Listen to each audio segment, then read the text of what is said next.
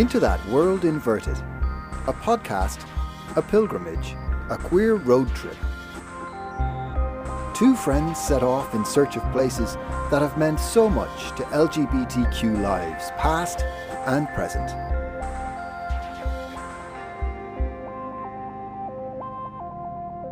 In this episode, which focuses on rural queer spaces, we alight for the coast and the eerie shingle desert of Dungeness, where a one-of-a-kind artist and activist made his home, with a little help from his friends.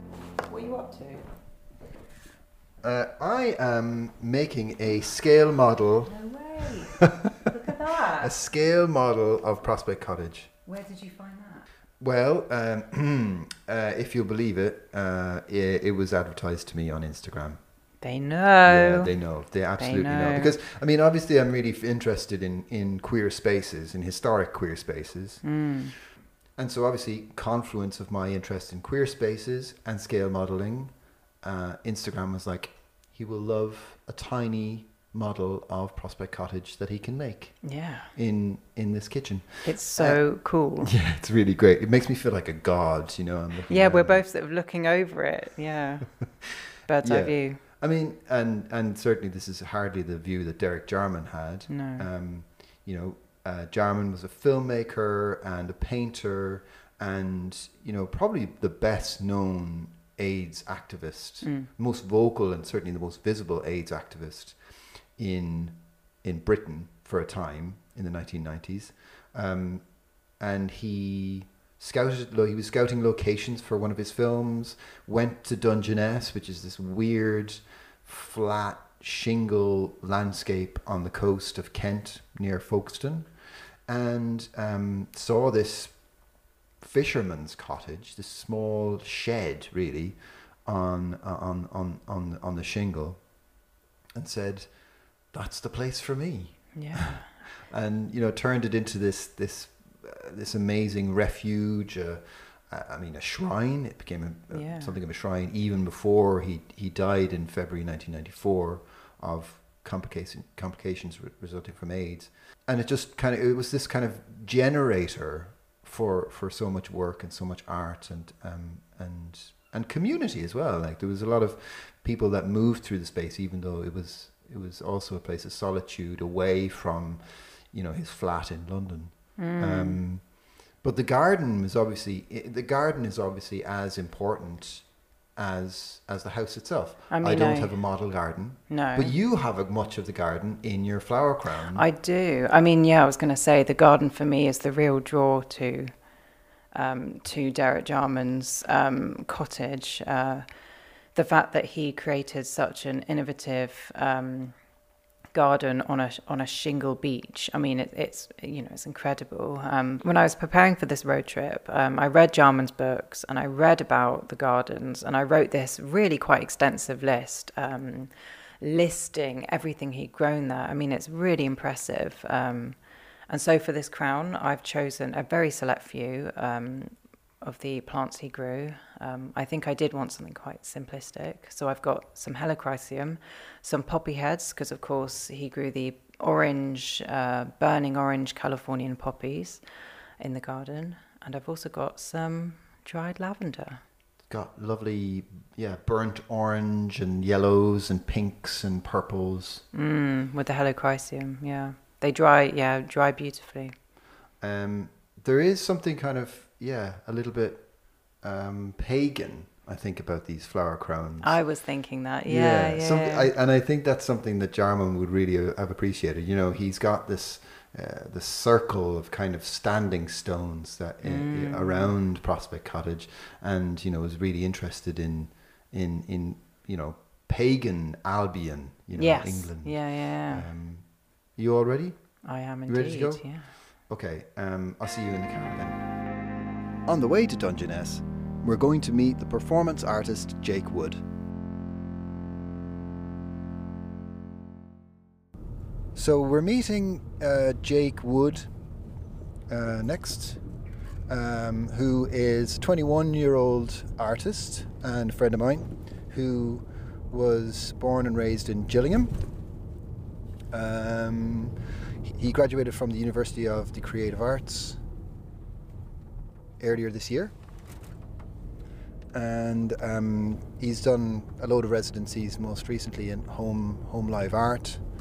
Anyway, but the thing that's really interesting about Jake is that he is really interested in space and in site-specific performances. There's one in particular that I really love, where he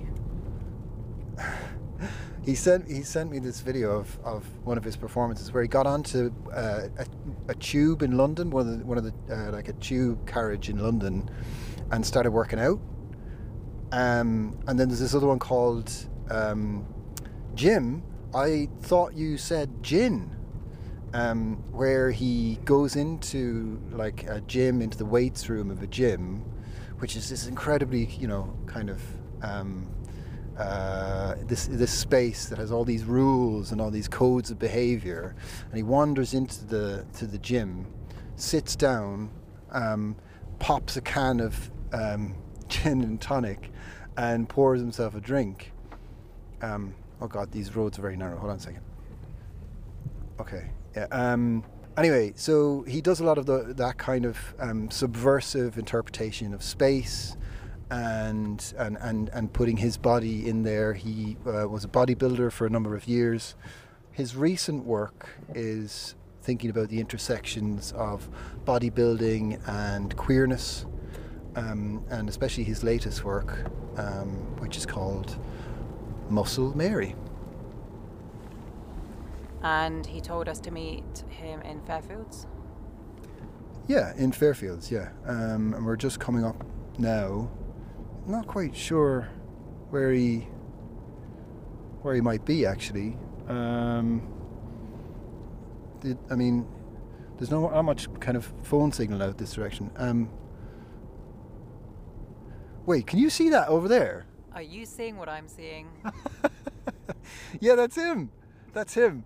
I thought it was a scarecrow. It's a bodybuilder in a field. It's gorgeous.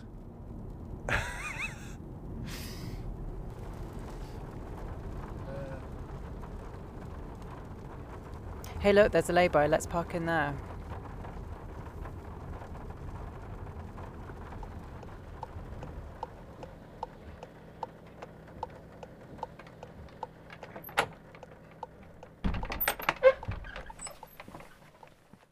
There he is, over there. In the marshes. In the marshes. On his own. On the other side of this river that's flowing through the marshes. And it's just this incredibly flat landscape around us. And it's this... So now he's doing push-ups. And previously he was like doing this, like flexing his muscles. And can I just add, he's doing an impressive amount of push-ups in quick succession. I can do that many push-ups. All right. Okay, I couldn't do that many push-ups. So. But he's almost entirely naked apart from this fleece costume that kind of hangs off his body in these really interesting ways and shows off his shoulders and his muscles and his arms. Come on, let's go a little bit closer. I mean, because the spectator. I mean, who is like, he Who was meant to be the spectator? Yeah, who's the spectator? It's apart from the sheep and us. It's completely deserted around here. So, I mean, there's a sense almost like that he's communing with something bigger than himself. With nature, with God. I'm thinking of Claude Cahun, the photographer and the performance artist. Now she used to, go into the sands of Jersey and just commune with that and capture it on film. Hello, Jake. We found you. Hi. You look amazing. Found me, thank you. Your costume is amazing. Can you talk us through what it, where it seems like a patchwork of wool? Yes, this is all from Romney Marsh wool from shepherdesses and farmers here, that I've sort of kind of taken inspiration from to make into wearable costumes. And different species, presumably? Yes, some of it's sheep, some of it's from black sheep wool. Yeah, and it's sort of kind of been using a peg loom, sort of using traditional kind of weaving techniques. So it's all been done by myself. And also this has been dyed as well using berries. So this is like a whole kind of fleece has been just literally just sheared off a sheep. Like the cape, The so the cape, cape element yeah. has been dyed by Yeah. So it's all natural fibres, all natural elements that you've taken from Romney Marsh. Yes, And definitely. what's the idea behind this costume? Are you riffing on, bodybuilding? Are you riffing on like Superman? Yeah, no. I've had an experience. I used to compete in bodybuilding myself. I got into bodybuilding actually. I actually don't talk about this much. I had anorexia when I was younger. So I was very, very ill, very, very slim.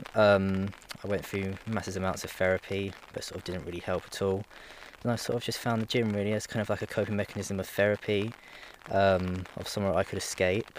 And then I sort of got to a certain level of fitness where I thought, okay, I want to take this further into sort of a focus, like an end goal. And I got into bodybuilding, and I competed back in 2019 in Margate at a bodybuilding competition called Pure Elite. I didn't win, but the whole process was very important to me, and the journey I took on from that.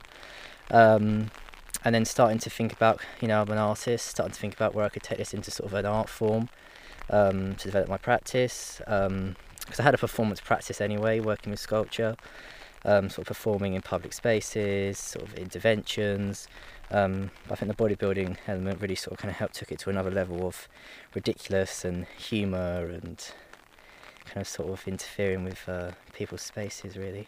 There's a really beautiful quote actually that is described from Bruce Nauman's work by artist and writer Dan Graham in a text called Subject Matter in 1993. He sort of describes, Bruce Nauman's one of my favourite performance artists I take a lot of inspiration from. So he talks about Nauman being both artist and material. And I think that's just both really lovely in terms of sculpture, physicality, the body as the material, the body as the forefront of the work, with props and sculpture. And there's a real kind of materiality of the yes. of your outfit, which connects you to your landscape. The fact that you've foraged some of these, when sheep go past the bushes and they leave some of their wool behind. It strikes me as so connected. Yeah, I work a lot with found materials myself. I sort of kind of feel like that's where the sort of the queerness comes from. So I make a lot of stuff through, just general race really, to make it functional, questioning the audience's view on sort of functionality, especially in a live sort of situation. These wall pieces can also be displayed on, as wall pieces in their own right, and then they can sort of, I like the idea of, taking it off the gallery wall as a performance. They can sort of be very, they're very durable and very sort of, multifunctional in how they can sort of be used. I just love the idea of, taking it in a backpack somewhere and transferring it into, this whole kind of performance muscle Mary. Are you cold, by the way? No, I'm all right. You're all right. I'm all good. Yeah. Now I've started performing in the space. It's all good. Because I'm just looking around it. So this is this is the marsh. You got a couple of cows over there. Sheep. There's sheep right over there. I mean, and this is now your new space, whereas previously would have been the gym, which is this incredibly kind of ordered, structured, human-made kind of space. What drew you to performing out here? Well, when I left university, I did an internship with an art festival called Art in Romney Marsh. They're sort of based around here. They do visual art festivals. They've shown works like Derek Jarman, for example, and James Capper, people like that. And they also show emerging artists as well.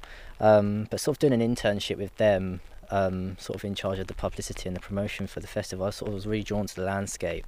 Obviously it has a lot of queer heritage, Derek Jarman, Edward Burrough, Henry James, so in a way I kind of wanted this also to be a response to their queer afterwardness that they left behind, and I just thought, there needs to be some sort of intervention in this landscape to use this like a theatre or like a stage to perform in.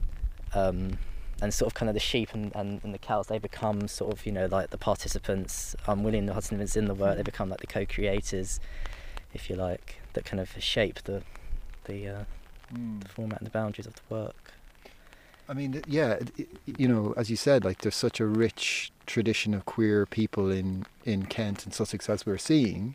And we're actually heading out to Jarman's Prospect Cottage in a moment. I mean, has somebody like Jarman been been important for you as Yeah. as a queer artist, as somebody who's interested in nature and the body and especially his films in particular, and also his his relationship to queer ecology, especially with his garden. I mean, I was in a show to do with queer ecology and the landscape, and I think Derek Jarman's a really good example of that, the queer ecology, and such an inspiration for a young artist like myself. Definitely, I'm quite good friends with his former carer, actually, Peter Fillingham. He still keeps loads of Derek's sketchbooks, and he's just finished doing the poem on the cottage, which is really beautiful.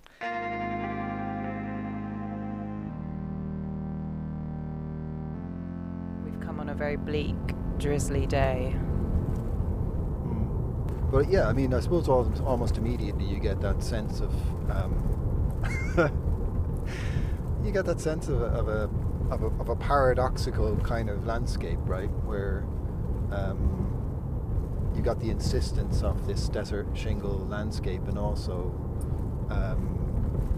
a hyper-technologized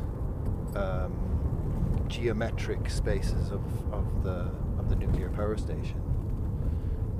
There's an eclectic range of buildings. You've got a building that looks like it's been tiled, as in bathroom tiles.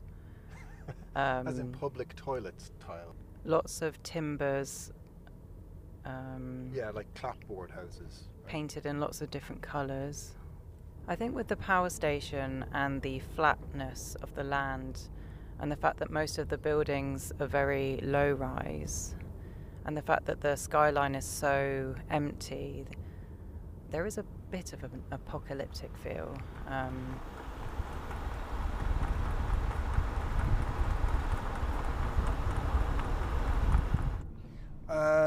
Well, at Prospect Cottage, we're going to meet my friend Brooke Palmieri. Brooke is an artist and a writer, and a purveyor of queer books. The thing that's really interesting about Brooke is that they use, the sale and the trading and the exchange of queer media like books and magazines and ephemera as an artistic endeavor, as an artistic practice, and as an activist practice as well. I just thought that was really cool.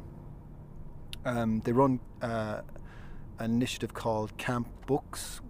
Wait a second, hold on. Am I going the right way here? Yeah. Oh, okay. Yeah, all right, okay. Maybe I'll just have to turn around here. Hold on a second. Okay. Yeah, I asked Brooke to meet us at Prospect Cottage because of their love for Derek Jarman. I came across their essay Situated Bliss in an anthology of writings responding to Jarman's film Blue, and it just kind of bowled me over, really, its connections between like personal history and artistic practice and English literature and the occult and all that stuff. So yeah, I think we're going to have a good time.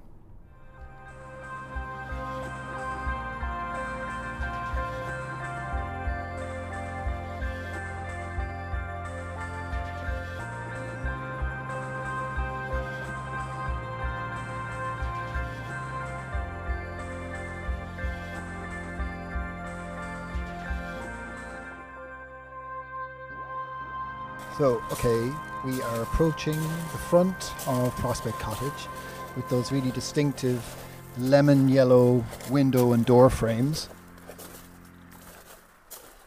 Do you know anything about these plants around about here? That's like sea kale, isn't it? Yes, yeah, that's there's lots of sea kale and the bugloss, and there's gorse as well, so that's all native to this landscape. Right. And I think with this garden, I love the origin story of him getting some driftwood and using it as a stake and getting a bit of compost and then plonking it was a dog rose that he first planted, and seeing what would happen. He didn't know what was going to grow here, and I mean the weather is brutal. The seawater would burn certain plants. I think he recalled that silver plants did quite well here, but not all. So the plants could be whipped and lashed by the wind and the rain and the salt water. I love these like stone circles, There's a strange kind of pagan occult kind of quality to these rock beds. Jarman was interested in ley lines and stone circles like the ones at Avesbury, so you can really see that resonance here. Yeah. Shall we go around to the back? Yeah, let's go around. Do you want to go around to the back? Yeah. And have a look at some of those plants you were telling me about out here. I do. I can see some alliums. I can see some sedums. What else have we got? I've the Californian poppies. There's the rose hip, the elderflower, now through to elderberry.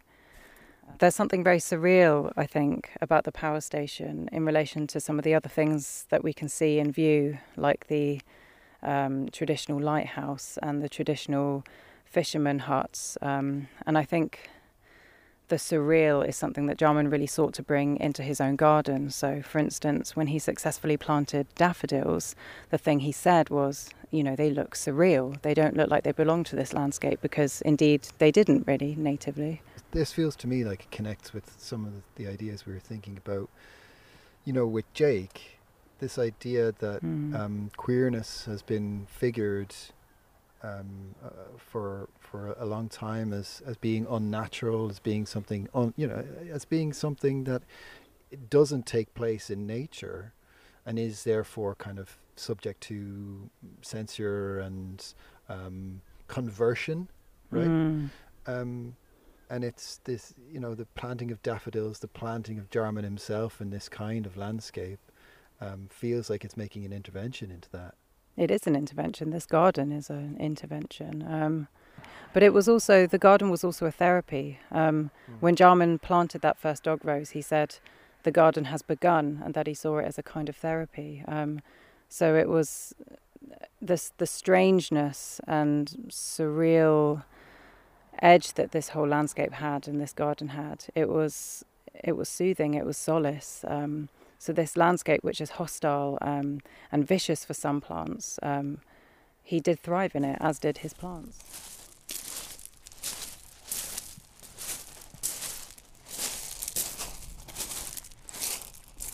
Shall we knock on the door and see if anyone's inside? Yeah.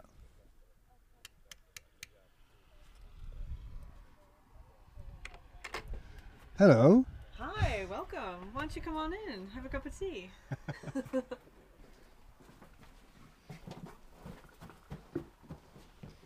Oh my goodness. I can't believe we get to visit inside Prospect Cottage. I've seen it so much, so many times from the outside. What can I make for you? Got chamomile, I've got mint. I'll have a mint. Yeah, thanks. Yeah, me as well. Anything herbal. Yeah, absolutely.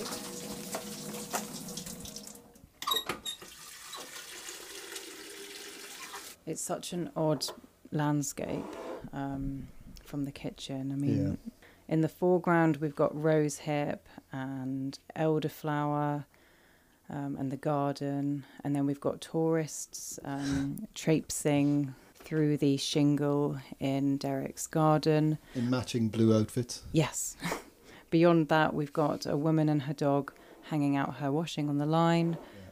The power station's very foreboding. And a miniature railway. It's odd.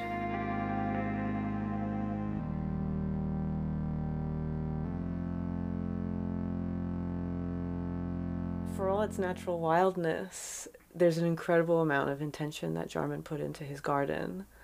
And I think one of my favorite examples of that are these... there's driftwood all throughout the house itself, but there's also these large beams of driftwood that he gathered from the beach and stuck into the ground of his garden upright, almost like a henge, like Stonehenge or Seahenge, or it gives the landscape this kind of quality of ancient human inhabitation. It sort of like mimics the oldest art forms and the oldest traces of humanity that we can study on landscape, namely something like megaliths, like Stonehenge. So it also gives a sense that there have always been people here, no matter how forbidding it's been. I remember coming with my girlfriend at the time. I'm still my partner, but it was very much the time of like young love for us. So we were making out all over the place. Like, you know what I mean? You know, against the lighthouse, against the sea shacks that fishermen stay in. We were picnicking on the shingle. Of course, we couldn't come in the house, but we could sort of circumambulate it like true pilgrims. I've experienced the thrills of early love. That still endures, of course. So I very much associate the barrenness of the landscape with incredible promise and rushes of feelings and fun. We also checked out the pubs, which are really extreme places. You know, one of them claims to be built on the skeleton of a Spanish shipwreck. Whether or not that's true, it certainly seems that way from being inside. The other one, the Britannia, is sort of obsessed with surveillance and pointing out anything suspicious that you might see.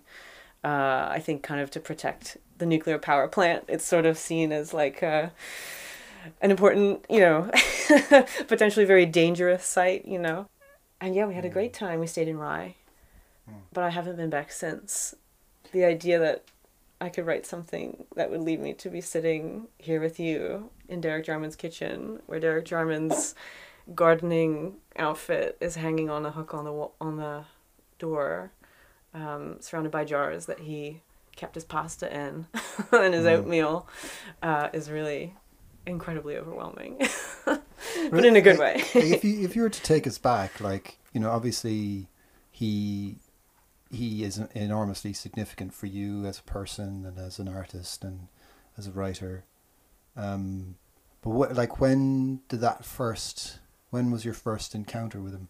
Yeah. I think I would have been about 18 or 19 I'm from Philadelphia originally, so this would have been in Philly at the library at my university, where over spring break we didn't go on vacation or anything like that. That was too expensive, so my spring break was always going to the library and just picking books off the shelf, like by chance. I guess the technical name for that is bibliomancy. So it was a little bit of bibliomancy, but I found Chroma and I just picked it because I liked the title, sounded cool, and it looked short enough to be read very quickly. But what I found in that, as a student who was working in the English Renaissance, working in the early modern time period, really concerned with 16th, 17th century mysticism, is that that's what Jarman was reading as well, and he was queer. And he was reading it not only through a queer lens, but he was also finding the friendships, the incredibly passionate, collaborative friendships among the people who lived in that time, and he was bringing them to life in ways that I think had a lot of connection with the way I was experiencing friendship and pleasure and partying at the time. So I always felt like, I didn't have the language of queerness. I didn't see a gay person or a lesbian person or a trans person until I was maybe 18 or 19. But I always had this like pastiche of strange texts, like alchemical texts that talk about gender in really strange ways. Magical, like things about witchcraft, which are always kind of gender nonconforming in their own way. Books about the Renaissance, Marsilio Ficino talking about eating in the power of the sun by, as you like eat sunflower petals. And that was my queerness as a kid even. So finding someone who had a completely different upbringing, was from a completely different part of the world, and yet shared that like patchwork quilt of references that were 500 years before the word, heterosexual or homosexual ever came into existence. And yet the word queer is that old. That finding someone who had those affinities intellectually was really exciting to me and started to give me a kind of language, to come out. So I wasn't out yet. Really? So, so essential to your, really is. Yeah. And then awakening. and then, watching his films and kind of coming into it that way. And as a exemplar, I think the idea that you could live a happy life by collaborating with your friends to make art like that's the pattern, you know, that's the example, that's the dream. I want to work with my friends and hang out with them forever. And that's the, you know, mode of artistic production, love and friendship. And I think reading through his journals, that's what they're all about. And being here as well, you get a real sense of that collaboration. You know, the walls are just full of artworks that his friends have created and his mentors have created. And the one thing that really struck me were these pieces of furniture, like his bed and these kind of throne-like chairs, these really like kind of chunky wooden chairs that were created by his friend Andy, you know. So he's living amongst the products of friendship and love, you know. But it's a small house, but it's filled with gifts from the sea and the shore and gifts from his friends. And even, it's that, I think, is why it's such a moving place to be in. I think when I first came in here, I absolutely welled up with tears, which technically is getting harder for me to do given the hormones I'm taking. I actually haven't cried since I went on testosterone, so this has been a real breakthrough for me. Wow. Thank you, Derek. You know, as ever, Derek Jarman from Beyond the Grave is mentoring me, sort of ushering me through my life in very enlightening ways. Let's go this way. So this is his studio, I reckon, given the enormous bench with a vice that's splattered with paint. Oh my goodness. And all of his books, all the copies of his books are in here behind glass bookshelves. You can also see some of the source material for his journals, for Modern Nature. You can see, you know, modern herbal books about roses and wildflowers, and then there are books about color schemes in flower gardens. There's a book over here, A History of Colors. So, you know, this is the source material for chroma that he was looking through while he was researching and writing it up. And then there's, of course, artist books as far as the eye can see. You know, you see Jarman's overalls just on the workbench, and it feels like he's just stepped out, you know? Yeah. And the commitment to keep this space exactly as it was. You know, look at those tubes of paint. They're like dried out tubes of paint that have been there since he died. Shall we take a look inside his monk's cell, his bedroom? I mean, I said monk's cell kind of jokingly, but there's a crucifix and a painting of Jesus on the cross. They're like large pieces of driftwood, almost like walking sticks or staffs that are just leaning against the corner. And on the ceilings, this dark wood paneling. It's in this almost claustrophobic, kind of dark brown. It gives this real feeling of enclosure, but also safety and protection. So we're in Derek Jarman's bedroom, and we're looking at the last painting he ever made before he died. This was in October 1993, and it's called One Day's Pills. And the painting is composed. I mean, is it a painting? Or is it a bit more of a... It's an assemblage, I guess. Yeah. It is an assortment of around 12 pill bottles. There is a vial and a syringe, and then there's also the packaging of the pills he was taking. The kind of exhaustion of creativity in the work is really palpable. You know, it's just an arrangement of one's life when you're that ill. You know, it's a testament to the kind of daily upkeep of the self that doesn't leave much room for artistic inspiration. I would say. I definitely agree. It's very matter of fact. It is what it is, and its meaning is incredibly clear to the viewer. Yeah, I mean, I think it's something that really combines the fact that he was an artist who was also forced to become an activist and to filter his art through his activism through his artistic practice. So Derek Jarman was involved in Outrage, which was a activist group around helping people with AIDS, providing awareness around people with AIDS. He was in the streets protesting. He was one of the first high-profile people to be to go public with his AIDS diagnosis, which put him in an incredible amount of harm's way at a time when the AIDS crisis increased the amount of violence against queer people, no matter their diagnosis. So yeah, to me, the idea that we would move from a sort of loose assemblage of magical salvaged objects in a circular kind of, in his workroom, they're circular. They've got this kind of a little bit more of a non-symmetrical, almost intuitive placement. It's an openness to them, isn't there? there? Yeah, and an expansiveness to the way they relate to one another, the way you might read the symbolism of them.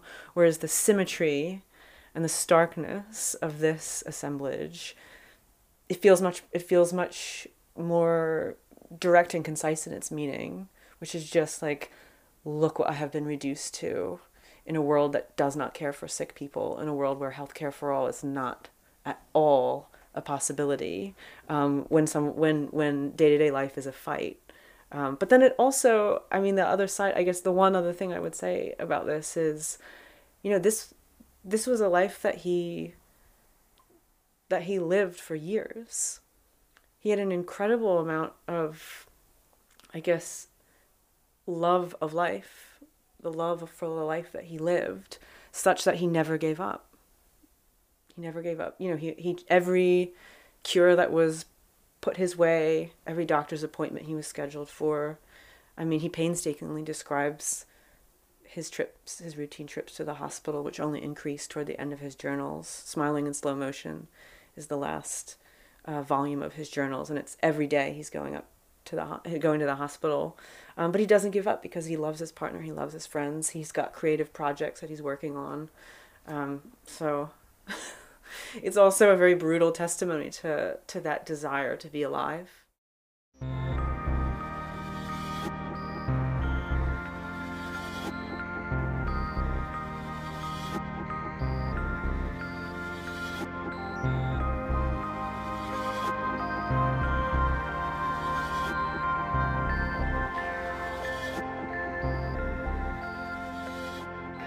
I believe very deeply that a kind of extension of the notion of chosen family that's so important to LGBTQIA people, for me, is the idea of chosen forebears, chosen ancestors,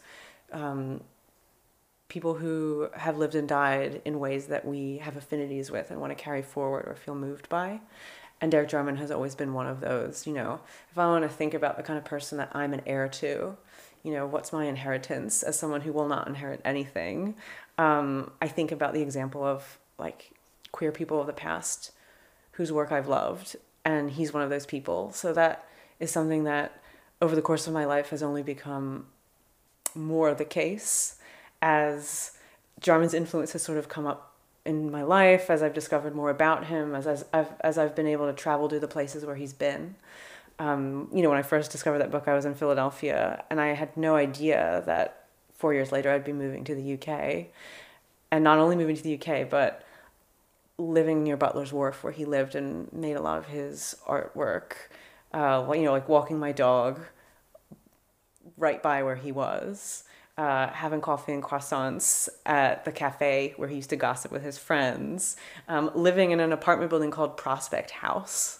It's like these references to Jarman have accrued over the years, and it's made me only feel more sort of potently connected to him.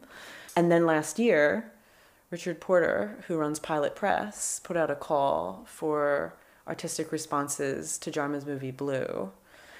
And that's where this little piece of writing I'm about to read comes from. Sort of my response, or my shared, entwined experiences autobiographically with the color blue, which for Jarman came to mean something really different when he was writing about it in Chroma.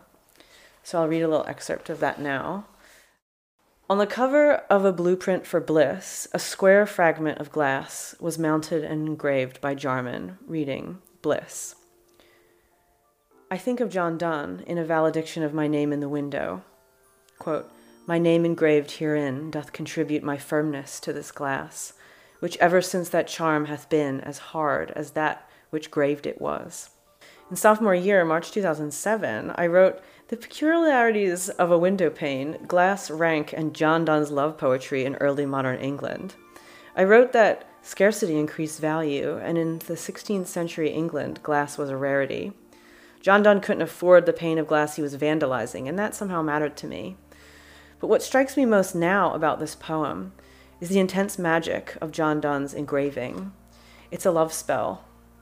He writes, "Till my return repair and recompact my scattered body so, as all the virtuous powers which are fixed in the stars are said to flow into such characters as graved be, when these stars have supremacy. His scattered body, it has power, maybe more power than it does when he's there.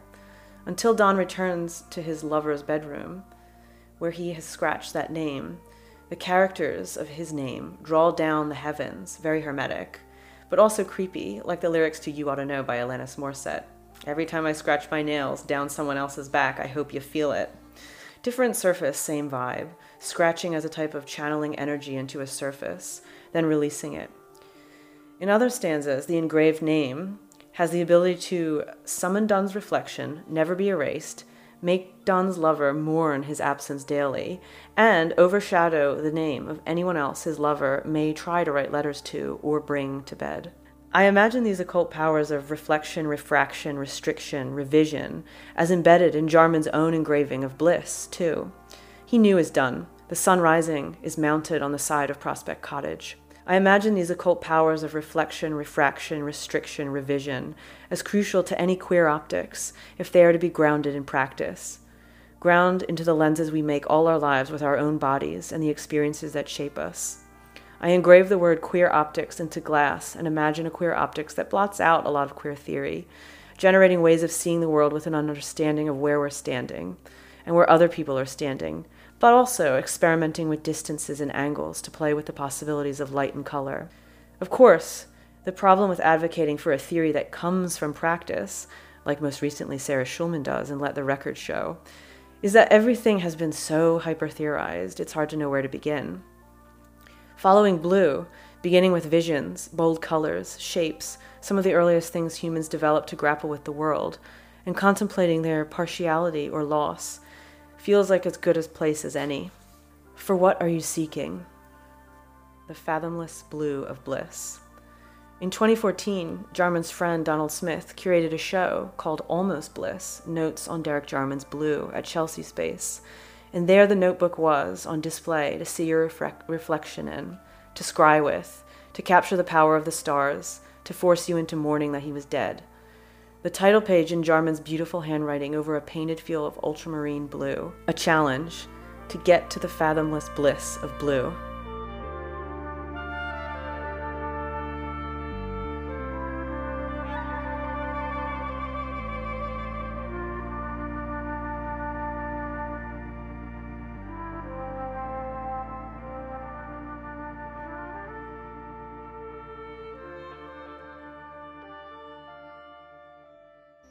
In the next episode, we spend our final day in Hastings and St Leonard's, where we chat with Hastings Queer History Collective, the writer Jeremy Atherton Lynn, and artist and organiser Peter Fillingham, who also asks us to perform at his art show. Into That World Inverted was presented by Diarmuid Hester and Holly James Johnston, and produced by David Bramwell. With thanks to our funders, the University of Cambridge, and our partners, the National Trust and Creative Folkestone. Thanks also to all the writers, artists, curators, and community groups who gave up their time to talk to us. Into That World Inverted is a Prick Up Your Ears podcast. For more immersive audio journeys, visit prickupyourears.net. If you've enjoyed the podcast, please complete the short survey on the website.